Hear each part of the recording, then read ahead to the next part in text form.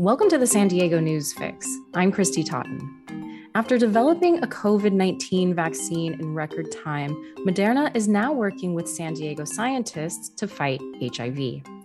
38 million people live with HIV worldwide, and 700,000 died of AIDS-related illnesses last year. There's long been interest in an HIV vaccine, but so far it's been elusive. Jonathan Wozen reports on biotech at the UT. So Jonathan, tell me, why has creating an HIV vaccine been so difficult up to this point? Well, the main reason has to do with the virus itself. HIV is an incredibly complex, cunning, crafty virus, and a whole lot of other things you can say. But for one thing, HIV mutates kind of like crazy.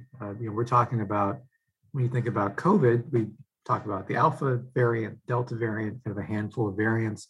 With HIV in any given person's body, HIV positive person, we're talking about, maybe hundreds of different variants that are constantly spinning off. So this is a virus that mutates very, very quickly. One of the things that Dennis Burton, who's an immunologist at Scripps, told me as part of the story is that we're talking about hundreds of thousands of different strains worldwide. You don't know which one you might be exposed to. And so from a vaccine standpoint, you've got to figure out a way to protect people against all of those different strains that are out there and that are constantly being generated by the virus itself. Another issue is that there are parts of the virus that don't mutate that much, but they're actually sort of covered up. So just like the coronavirus, HIV has spike proteins, and it uses those spike proteins to grab onto your cells and get inside of them. But what is tricky there is that the spike proteins on HIV are almost completely coated in a layer of sugar. And so that makes it pretty hard for the immune system to see what's actually going on there. And so the challenge is to develop an immune response that can actually see the spike and see some part of the spike that doesn't mutate that much, so you can actually get good protection against the virus. So how has COVID research helped this cause? So it's been sort of a two-way thing, because scientists have been working on an HIV vaccine for about 40 years. Actually, I think the US Health and Human Services Secretary said back in '84 that she was hopeful there'd be a vaccine within the next 2 years. And, that was decades ago. But in the process, researchers have learned things about the immune response, about antibody responses that ended up being helpful for COVID. And then what we're starting to see now is that researchers are trying to see if the same vaccine technology that worked during the pandemic, so using what's called RNA, basically a set of genetic instructions you can deliver to a cell, and the cell builds a vaccine protein that the immune system responds to. They're looking to see if they can use that approach to come up with an HIV vaccine. You wrote in your story that San Diego scientists have had a long history of decoding HIV. Can you tell me a little more about that history and the role that San Diego has played? Sure. Well, it goes back, at least a few decades. But, in particular for this story, we know that scientists at Scripps Research in La Jolla have done a whole lot to characterize how different people who are naturally infected respond to this virus. So, for example, Dennis Burton at Scripps, his claim to fame and his lab's claim to fame is that they've figured out how to quickly do tests on blood samples from HIV patients and try to find people who make the kinds of antibodies that can actually block the majority of viral strains that are out there. And that doesn't happen too often. There are really only about maybe 10 to 20% of patients out there who make what are called broadly neutralizing antibodies.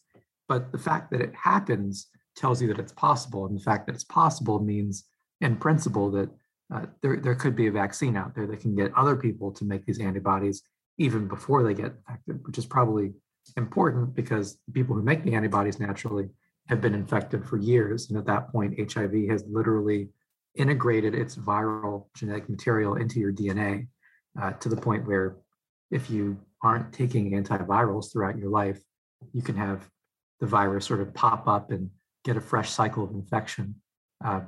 And also, just sort of in general, vaccine protection is the best. Is it meant to prevent infections rather than to really treat infections that have already happened? So we've learned a lot about what the immune system already does naturally in terms of HIV. And now the challenge is figuring out how a vaccine can get these immune responses that happen in rare cases to happen across a much broader set of people. And just sort of share a little bit about myself. So before I got into journalism, my background is that I have a PhD in immunology, and I actually spent a couple of summers when I was still an undergrad working just as a summer intern at Scripps in some of these labs. So I have a little bit of a personal connection in that way to this work.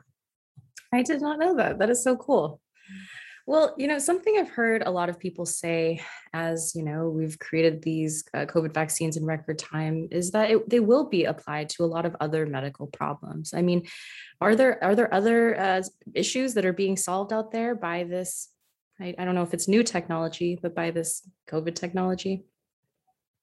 Yeah, so cancer is one. I was at a conference, I think the other week at UC San Diego, where we had a whole bunch of people at Moores Cancer Center and folks from the biotech community in San Diego and some of the big pharma companies that like Pfizer and a bunch of small companies folks wouldn't recognize by name. But there's definitely a lot of interest in coming up with cancer vaccines, which might sound like a strange term, but if you think about it, cancer cells have all sorts of genetic mutations, which means as a result that they make certain versions of proteins that don't look like what healthy normal cells would make. So if you can figure out how to quote unquote vaccinate someone against those cancer molecules, what they call antigens or neoantigens, that could sort of rev up the immune response. And to some degree, cancer patients do that already, but they may not quite be able to get a strong enough immune response because tumors have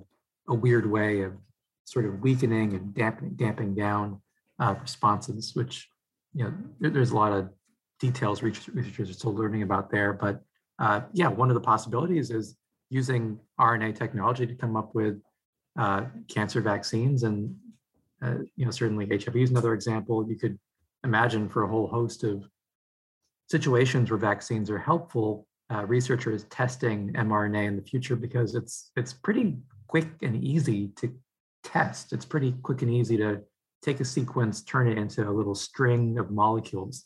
That doesn't guarantee the vaccine works, but you can get to the point where you're testing it that much faster.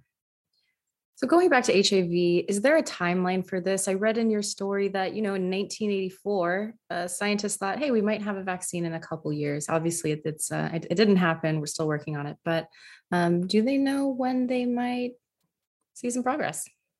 Right. So the particular trial that Scripps is working on in partnership with Moderna, that's probably going to start in November. And that's just an early stage clinical trial, what they call phase 1. So you're basically making sure the vaccine is safe and you're beginning to see if you're getting any kind of promising immune response.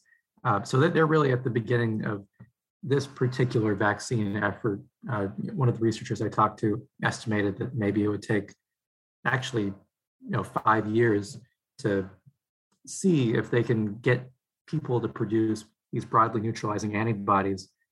One thing I didn't touch on yet is that this vaccine strategy is a little different than other vaccines where you sort of get one shot, or maybe you get a couple different shots, but they're really all the same exact thing. What researchers at Scripps and other places have figured out is that with HIV, you probably need a couple different shots of different proteins to kind of guide the immune system in a certain direction.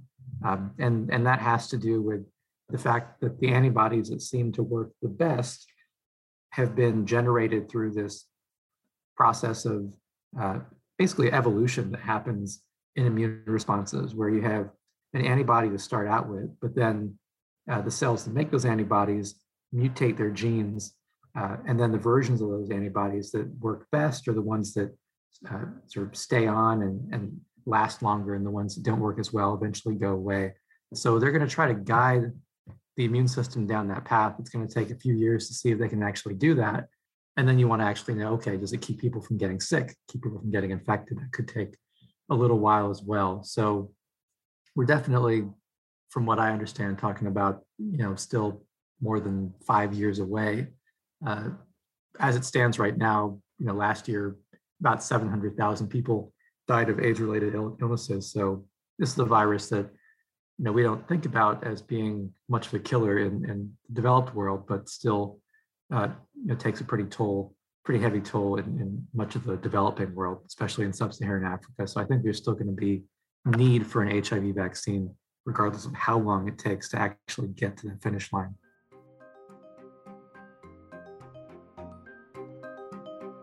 You can find more news online at san diegouniontribune.com. I'm Christy Totten. Thanks for listening.